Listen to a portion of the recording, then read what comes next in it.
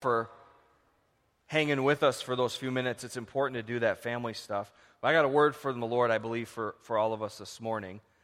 His word is really good, amen? All right, it's confession time. Don't you love when we start with confessions? I'll start.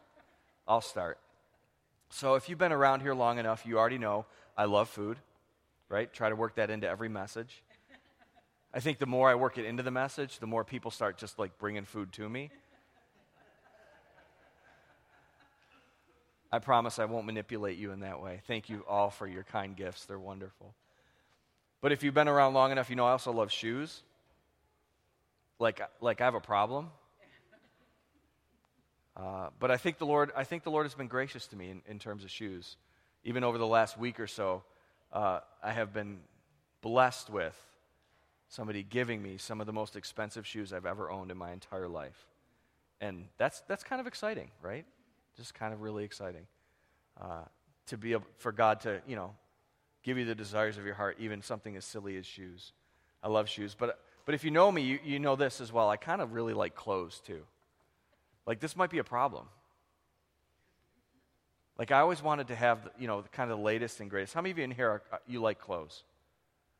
How many of you are like I could care less? You've got your uniform down. You just like as long as you're covered, you're good, right?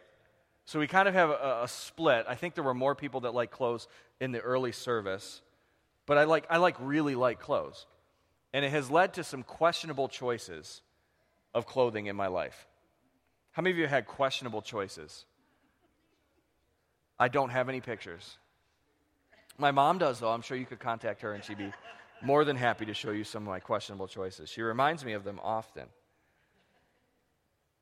But if we're honest, almost every one of us have had questionable choices in clothing, whether we chose them for us or our parents chose them for us, and we can try to shift the blame on what we chose, but we've all had those experiences. And I think over time, the shift for me has gone from really wanting kind of the latest fashion to wanting to have clothes that are very functional, right? I remember one time as a youth pastor, I was meeting with a few of my interns, and they were making fun of me because it was, I think, like January, and I just happened to show up to breakfast at a local place in a pair of boots. And they're like, why are you wearing boots? I'm like, because there's snow and slush on the ground. I'm like, why are you wearing sneakers? Like, because we're not dorks like you are. They didn't use the word dorks. I think that dates me as well. But they were making fun of me because I chose function over fashion. But I think all of us kind of shift to that in our lives, right? Where we want to have the right outfit. How many of you know there's a right outfit for everything?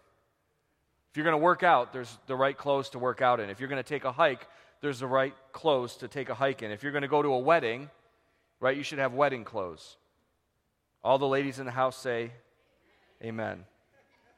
If you're going to travel, you should, buy those travel pants that they advertise on Facebook that breathe and don't rip and are waterproof and all that kind of stuff. If you're going to watch movies, you should get out your couch clothes. How many of you have couch clothes?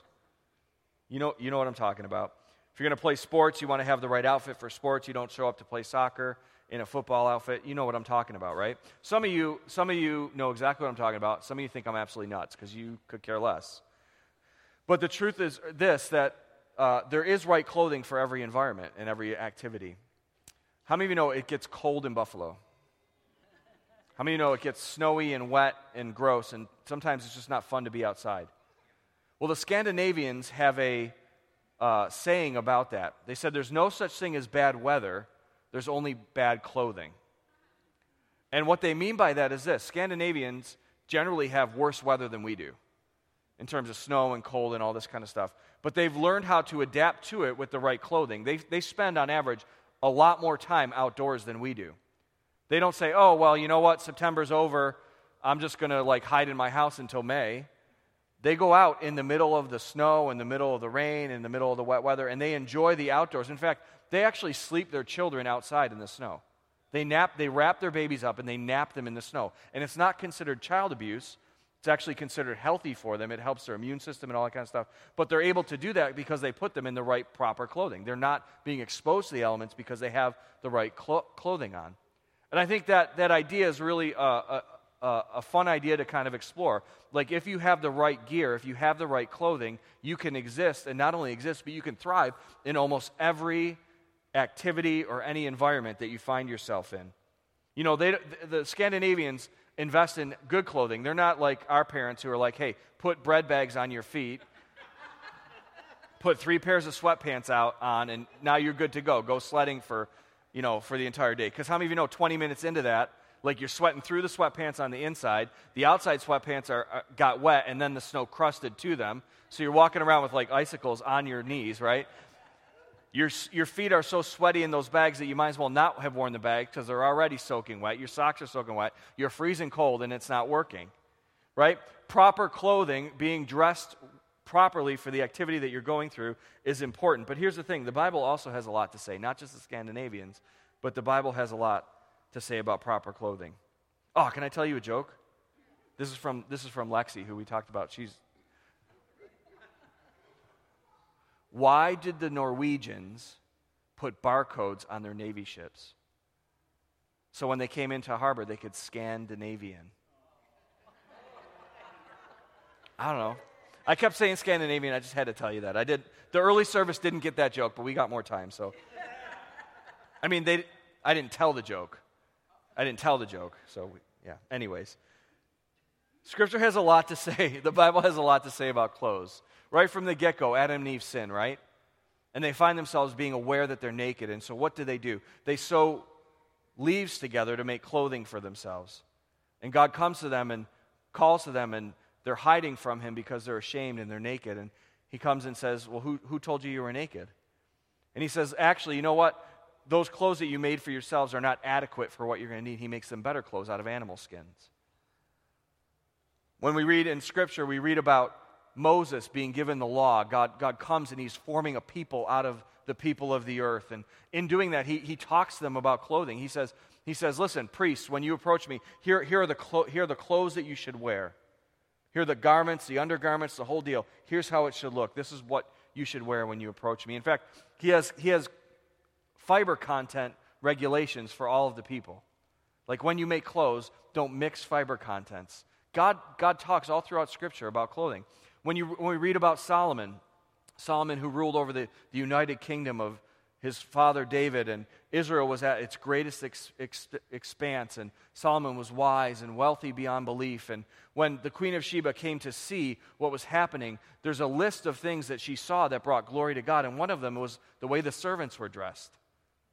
She was actually giving glory to God and expressing how amazing it was to see servants dressed so well. But then we read about in New Testament Scripture, when we're talking about clothing, often the theme is modesty. That women shouldn't adore themselves in fancy clothing, that we shouldn't make it all about the fancy things that we wear, but it should rather be about our hearts. Scripture talks about clothing all the way through. In fact, Jesus talked about clothing a bunch. He tells the parable of the wedding feast, where a king is looking to have a wedding feast and wants to get his son married, and he tells his servants, go out and just gather everybody. Send out the invitations to people. And the people that get the invitations are like, hey, I'm busy, I got a lot to do, sorry, I can't show up. And so the king's like, no, we're going to fill this place. So go out into the highways and to the byways. Compel everybody to come in. Tell everybody, rich, old, poor, it doesn't matter. Just get that place filled up. That would be like a anti-coronavirus restrictions message to preach, right? And he comes into the wedding. Jesus said the master comes into the wedding feast. The king comes in and he sees a man who's not dressed for a wedding. Everybody else who was invited in got dressed in the right clothing, but this man wasn't. And he says, throw him out, because this man didn't have a heart that was in it. He wasn't prepared for the wedding feast. Jesus says the clothing that we wear is important. And I don't think he was telling a story to say, hey, make sure you take your wife to Macy's before you go to a wedding, so that she has the right stuff. He was talking about the spiritual condition of his people. Clothes in Scripture are almost always a metaphor for being prepared, being ready. We're going through a series called Ready, where 2 weeks ago we talked about the fact that Jesus is coming again, right? And he's coming for a bride that's ready and prepared. Jesus says, you should be ready for this. And then he defines, and we looked at this last 2 weeks ago, and it's important to go over it again. He defined what being ready is. It's being engaged in leading and feeding his people. It's being filled with the Spirit of God. It's about advancing his kingdom. If we're going to live ready, those are 3 things that are key. And last week we talked about our hearts being ready. How many of you were blessed by Jared Berry's message where he talked about Queen Esther and he talked about Haman? He contrasted hearts that were ready to be living for God or hearts that were only interested in their own systems. That's part of how we be ready or how we make ourselves ready. This week we're going to talk about being dressed and ready. Clothing as it relates to our lives, specifically our spiritual lives. In Revelation, we read what Jesus has to say about clothing. Now, just a word about Revelation. As we read it, oftentimes, especially in the last days, people have been looking at the book of Revelation and trying to see, parallels between what we're experiencing right now and what we're experiencing in the earth and what's written in Revelation. And all throughout history, people have done that. They read the book of Revelation and they try to compare it to their times and want to figure out what this means and what that means and what this is all about. And I think it's important that we read the book of Revelation. I think it's important that we apply it to the times that we're living in. But I think it's important to not get stuck in that. Because oftentimes we can get stuck in what Revelation is. Because Revelation is not primarily a revelation of the things to come. It's primarily a revelation of Jesus Christ and His glory. It's the Spirit of God and Jesus unwrapping the layers of things that we think about God so that we can see Him in a new light. So we can see Jesus as the risen King, as the King who's coming again for His pure and spotless bride, the King who's going to establish justice and righteousness on the earth. In fact, at one point in Revelation, as the Apostle John is seeing these great visions of what's happening in heaven, he bows down in worship to the angel that's with him. And the angel's like, whoa, get up. Stop, you're doing this wrong. He says, because the essence or the reason for this prophecy is the revelation of Jesus Christ. In other words, when we look at Revelation, oftentimes we're tempted to assign meaning to this and meaning to that. And sometimes our response to the meaning of what we're seeing, even though it's a revelation from God, our response is inappropriate.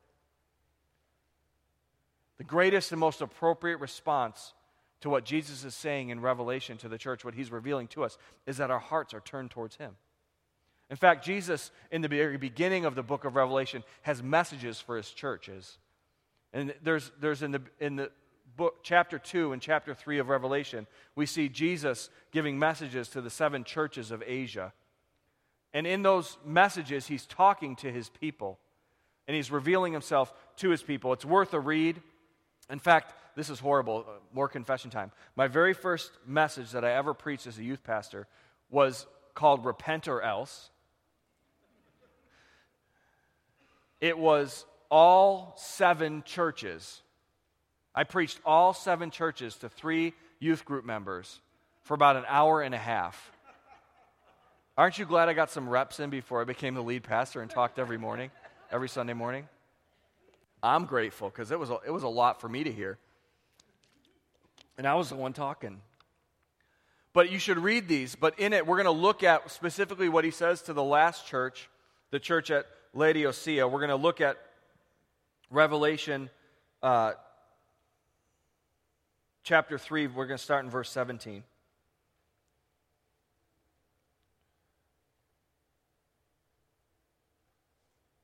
Jesus said this, "You say I'm rich and I have everything I want." Remember, He's talking to His church. "I don't need a thing." It's possible for us to think that we're ready for His return. That we're rich, we're clothed, we're doing all right. Jesus said this in Revelation chapter 16, verse 15. "Look, I'll come as unexpectedly as a thief. Blessed are all who are watching for me, who keep their clothing ready, so they'll not have to walk around naked and ashamed." Jesus is not talking about literal nakedness here. How many of you have your Revelation clothes in your closet ready to put on for when Jesus comes back? Like you got your robes. It's not what He's talking about. He's talking about people in our spiritual condition in our lives. He's saying we're blessed if we're watching for Him and that our clothes are ready to go, that our hearts are prepared for His coming. But He says this in the beginning of Revelation. He says, you think you have everything that you need. But then He says, don't you realize that you're wretched and miserable and poor and blind and naked? Think about this for a minute.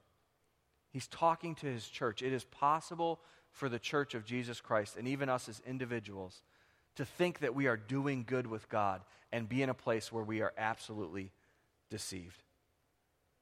He says, don't you realize? There's a realization that we need to come to as the people of God, that there are times in our lives that we are not as good as we think we are, that we're not as ready or prepared for the Lord and what he wants to do in our lives. He said this, it's not just a deceived place, it's a sad place. He says you're wretched and you're miserable. How many of you, when somebody asks you, hey, how you doing, you just automatically say, I'm doing fine, I'm doing good. Some of us are like that. Now others of us are like the Eeyores of life, like, hey, how you doing? I'm wretched and miserable. Not much of a Jesus follower, I guess. Just counting on the Lord to forgive me because I stink. Now, none of us, well, most of us don't actually use those words, right? But sometimes we have that same attitude. The truth is this, if we can live in deception, but we can also realize that we really are miserable. We really are wretched. It's not only a deceived place and a sad place, it's a powerless place. He says you are wretched and miserable and poor. Oftentimes, money is associated with the ability to change our circumstances, right? When you're hungry, if you got $5 in your pocket and it's free spending money, you can go make yourself unhungry, right? Not at McDonald's anymore because it's like $12 for a meal. I don't know what that's all about. But if you know how to order right on the dollar menu, you can do pretty good. $5 will get you 2 real double cheeseburgers and a Diet Coke because the diet offsets the double cheeseburgers. But Jesus is saying, listen, it's possible for us as the people of God to think we're doing okay, but not be okay, and we really don't even have what we need to make it right. If you don't have any money in your pocket, you can't change your circumstances when you're hungry. If you don't have any money in your pocket, you need to get from somewhere to the next place, maybe to do some work. You can't do anything about it because you don't have the resources. Jesus says it's entirely possible to think we're okay and be in a powerless place. And the real sad part about this is that this is not even an attack from the enemy. If you read the message to the churches in Revelation, the first 5 talk about exterior attacks against the church. The last 2 that Jesus is most critical of, he's talking about internal attacks, where our hearts are not right. There's no external attack of the enemy here. This is the people of God just not being aware, thinking they're doing all right, and they're defeating themselves because they're deceived. He says it's a dangerous place because it's literally a blind spot. Don't you know that you're blind? Do you know the problem with blind spots? You can't see them. Right? If I were to say, hey, what are your blind spots? Let's get together and talk about those. You would not be able to tell me what they are because they are what? Blind spots. We can't see them. But how many of you know it's so wonderful to have a God that sees us exactly as we are and can point those things out to us because he's faithful. And it's also an exposed place. He says you're naked. You're poor, blind, and naked. How many of you like to be exposed for the sin or the brokenness in your life? How many of you, like every time your spouse brings it up, you're like, thank you, Jesus. You are just God's grace to me to see the fault in my life so that I can turn to the Holy Spirit. I thank God for you. Now, like really we would, right? If we were mature, we would stop and that's how we would respond. But how many of us respond that way when we're exposed in our sin? I remember one time, I think I've shared this story with you before, but it's worth sharing again. We have this long hallway here and then the long main hallway. And how many of you know that when you're a pastor's kid, you don't leave church for like 2 hours after church? I'm trying to redeem that for my kids. I'm trying to get them out of here on time. But my parents would take 2 hours to walk down the hall. It was forever. So we would just play. I mean, how many of you grew up in church and that was your experience? Your parents just talked all the time, right? And so when you have 2 hours or an hour, like if I'm exaggerating, let's just say it's an hour, because that was not an exaggeration, we just would find games to play. We would play tag and other things with my brothers. Now, I remember one week, the tag that we played was not your traditional freeze tag. It was, I'm going to surprise you coming out of nowhere and slap you upside the head as hard as I can tag. Now, like, it was fair because they could do that to me and I could do that to them, right? Stupid games, stupid prizes. And so I remember seeing my brother down the hall. I kind of turned the corner and he was like in the main hallway and completely exposed and not paying attention. And I just like booked it to him as quiet as I could, but really fast. And just like right upside the head, like a full swing, like where like you just got the good pop. You hit that spot, that like knob right here, back here. Just pop right upside the head. And I remember in that moment being like so excited that I got him good. Now, he was 6 years younger than me, and I was probably way too big for this. Now, he had enough beatings that he didn't cry, but then I turned and saw that like 5 feet down the hall, what I didn't see as I was running up to him to get him in my excitement to pop him upside the head was one of my favorite Sunday school teachers. Who, in that moment, I turned to, and you know that feeling when you're exposed? Like the blood rushes to your face. And I'm like, she now knows that I really am the jerk, that I am on the inside. I can't play anymore. It was an exposed feeling. And what do we do when we have those feelings? We have all kinds of responses to them, right? Sometimes we just sit there in embarrassment. Sometimes we run away. That's mostly was my thing as a kid. Is when you're embarrassed, you just run away. When you're exposed, you just run away. Sometimes we fight, right? Sometimes we make it, well, if you're going to expose me, I'm going to expose you. And then we go back and forth this way. Jesus is bringing us to this place of exposure, not of nakedness and realization that we are naked, not because he wants us to be ashamed and run away. He's doing it because he loves us. He's doing it because he loves us, and he has provision for us. For some of us, he's exposing this because he wants to expose the trust we think we have in our own goodness. Things are okay and we can do it by ourselves. He's exposing the trust that we have put in things that are other than him. But for some of us, he's bringing this exposure because it's just outright sin. And he loves us enough to want to remove that from our lives. When he talks to the church at Sardis, he mentions those who have not soiled their clothes with evil. Some of us are walking around with sin in our lives, and it's just, we've covered it enough. The clothes look a little bit okay, and we just kind of let it exist there. I describe it kind of this way. How many of you ever washed whites with darks before? And then and the whites take on a little, they're not like dirty, but they take on a little bit of tinge that's not all the way clean, bright white. You know what I'm talking about? You can never get that garment white again. No matter how many times you put it in with the whites and bleach it, hot water, the whole deal, it is not going to get back to that pure white that it was before. And the truth is this, some of us are walking around thinking that we're doing okay, but there is sin in our lives that is soiling our clothes, and God is here to deal with it. And he's not trying to wash us clean in what we've got already. He's exposing our nakedness so that we can get brand new garments. That's what he's doing this morning. So some of us, it's our trust in other things, and some of us, it's outright sin. What is the response that we have? Sometimes we hide. Just like in the garden. When Adam and Eve sinned, they tried to hide themselves. They tried to cover themselves. We're still doing this today. But the truth is this, we can't cover ourselves. Right? We can run away. We can try to cover ourselves, but it's not good enough. Or we can do what God is calling us to do this morning. We can allow ourselves to be clothed by Jesus. In Galatians chapter 3, verse 27, it says this, all who have been united with Christ in baptism have put on Christ like putting on new clothes. Now, the truth is this, it has happened. If we have put our faith in Jesus, we have put on Christ like new clothes. But do we really live in the reality of that clothing? If you read through Galatians, you read through Paul's instruction to that church. And oftentimes when we are exposed, we just try harder. But Paul's very clear in Galatians chapter 4:12. He says, it's literally not try harder. Stop trying harder. In Galatians 5:1, he says, listen, this key, this clothing yourselves with Christ is the key to remaining free. It's a simple message this morning. It's turn to Jesus. Look at Revelation chapter 3 again. Verse 18.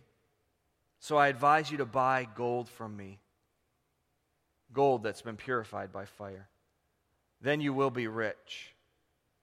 And also buy white garments from me so that you will not be shamed by your nakedness, and ointment for your eyes so you will be able to see. I correct and discipline everyone I love. So be diligent and turn from your indifference. Listen, here's the truth. He is faithful to prepare his bride. He's coming back for a bride that's ready. He's coming back for a bride that's been purified, a bride that has white clothes. If you're here this morning and you're struggling with this, you're saying, okay, God, I've been exposed. I want to run. I don't know what to do. I've got sin. I don't know how to deal with it. The truth is this. It's simply turn to Jesus and allow him to wash you clean and give you new clothes. He is faithful to prepare his bride. He says, come and buy from me. He has everything that we need.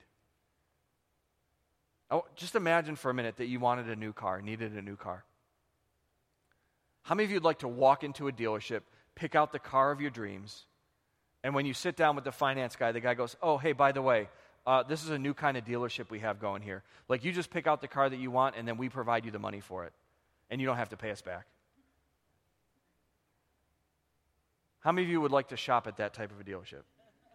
How many of you, as I was describing that, you know the car you'd pick out? Right? This is literally what Jesus is saying to me, to you and to me and to all of us this morning. He's saying, listen, would you come to me? And you don't have what it takes. I got what it takes. But I'm going to give you what you need to buy it from me. That's the kind of God that we serve. That's his preparation for his bride. He's saying, listen, buy gold, buy purity, true riches, value, find value in what really matters. This time of shaking over the last 7 months has identified, or should have identified to us, what really matters. And there's a lot that we live with as American Christians that really doesn't matter at all. And God in his faithfulness is shaking it so we can find what really matters. He says, buy for me white garments. Find your righteousness in me. Buy ointment for your eyes so that you can really see. You can have, don't you realize you're blind? Buy ointment for your eyes so you can see the real spiritual condition that you're in. Because I correct and I discipline everyone I love, so turn from your indifference. See, he does his part, and we have ours. His part is this. Revelation 19:7-8 says, let us be glad and rejoice, and let us give honor to him. For the time has come for the wedding feast of the Lamb, and his bride has prepared herself. She's been given the finest of pure white linens to wear, for the fine linen represents the good deeds of God's holy people. Where did she get the fine linen? It was given to her. It was given to her. Jesus said this in John 14:3, when everything is ready, I will come and I will get you so that you'll always be with me where I am. His part is to prepare his bride. His part is to prepare the place for us. His part is to bring us to him when it's time. And our part is this. Look at verse 20 of chapter 3. Look, I stand at the door and knock. If you hear my voice and open the door, I will come in and we will share a meal together as friends. Those who are victorious will sit with me on my throne, just as I was victorious and sat with my Father on his throne. What's his instruction? His instruction is, look, pay attention, behold. There is a right now nature to what he's saying to his church. And notice this. How many of you have heard this verse preached before at the end of a sermon to invite people to get saved? Look, I stand at the door and knock. If any man hears my voice. I mean, I remember being a little kid. Jesus is knocking at the door of your heart. Would you accept him as Jesus? But who is Jesus talking to in this scripture? He's not talking to those who are unbelievers. He's talking to his children. He's talking to his church. He's literally standing at the door of our hearts this morning and saying, I'm knocking at the door of your heart. Will you let me in? And what does he want to come in and do? He wants to come in and have a relationship with us. He wants to share a meal with us. Are you hearing his voice this morning? Are you hearing his call to be ready, to be clothed? And if you are this morning, then would you just open the door to him? It's time to open the door to renewed relationship. It's time to open the door to revival. How many of you have ever heard the term revival before? God wants to do revival. What does that mean? For each one of us, it's something different. Maybe it's something we've read about in the past. Maybe we've experienced a past move of God. Maybe when we think about revival, we think about people hooting and hollering, jumping up and down, rolling in the aisles, whatever. Here's what revival really means. It means our hearts are turned to Him again. That's the essence of revival. Either people who know Him, having their hearts turned towards Him in greater measure and greater fervor, turning from our indifference, literally what he talks about here, or it's people who don't know Him coming to Him. That's what revival looks like. And He's here because He wants to start with His church. We don't need a revival in our land as much as we need a revival in His church. Because if His church was revived, it would look way different. And our land would look different. It's not about those people out there needing to get their lives right with God. It's about us in here needing to have our lives right with Jesus. And He's the one who's here to do it with us this morning, this afternoon. So would you close your eyes for a minute and let's just do some business with the Lord.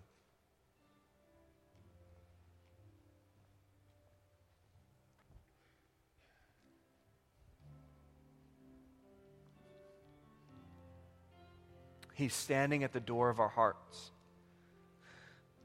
And He's knocking. He's standing at the door of our lives. He's knocking.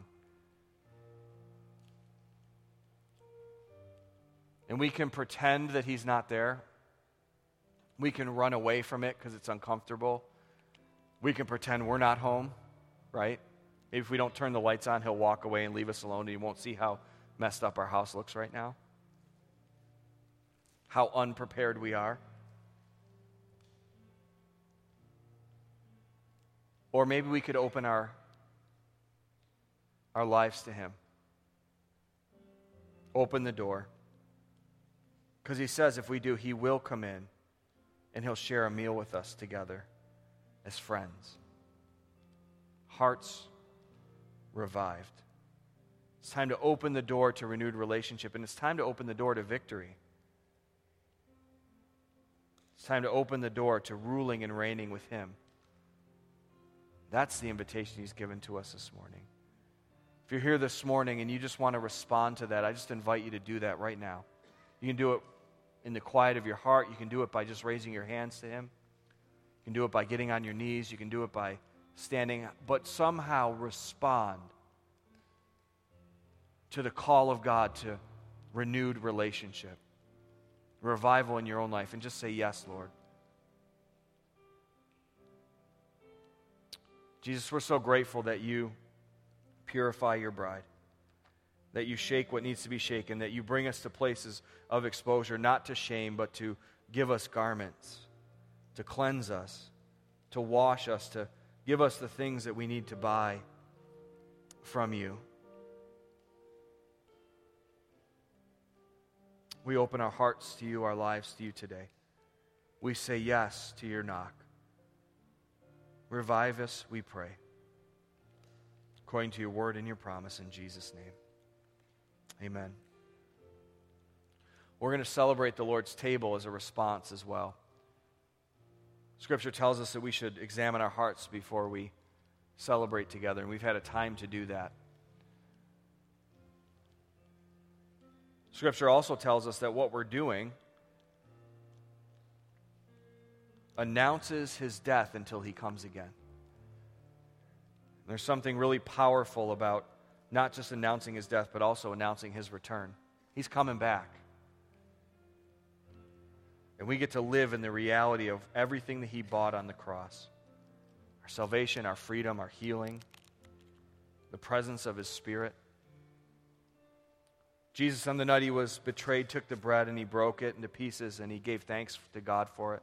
He said, "This is my body which is given for you. Do this to remember me." In the same way, He took the cup of wine after supper, saying, "This cup is the new covenant between God and His people, an agreement confirmed with my blood. Do this to remember me as often as you drink it." And then Paul adds, "For every time you eat this bread and drink this cup, you are announcing the Lord's death until He comes again." Jesus, we thank You that You made a sacrifice for us. You gave your body, you gave your blood to establish a new covenant, a new agreement, whereby we could live in your righteousness and not our own, where we didn't have to hide in shame anymore, but we could invite you into our lives, fresh and new, every day, every moment. We bless your name, and we declare that you are coming again, and that we will be ready as we turn from our indifference and respond to what you have done for us. We thank you for what these elements represent, your body and blood given for us on our behalf. Let's eat and drink together.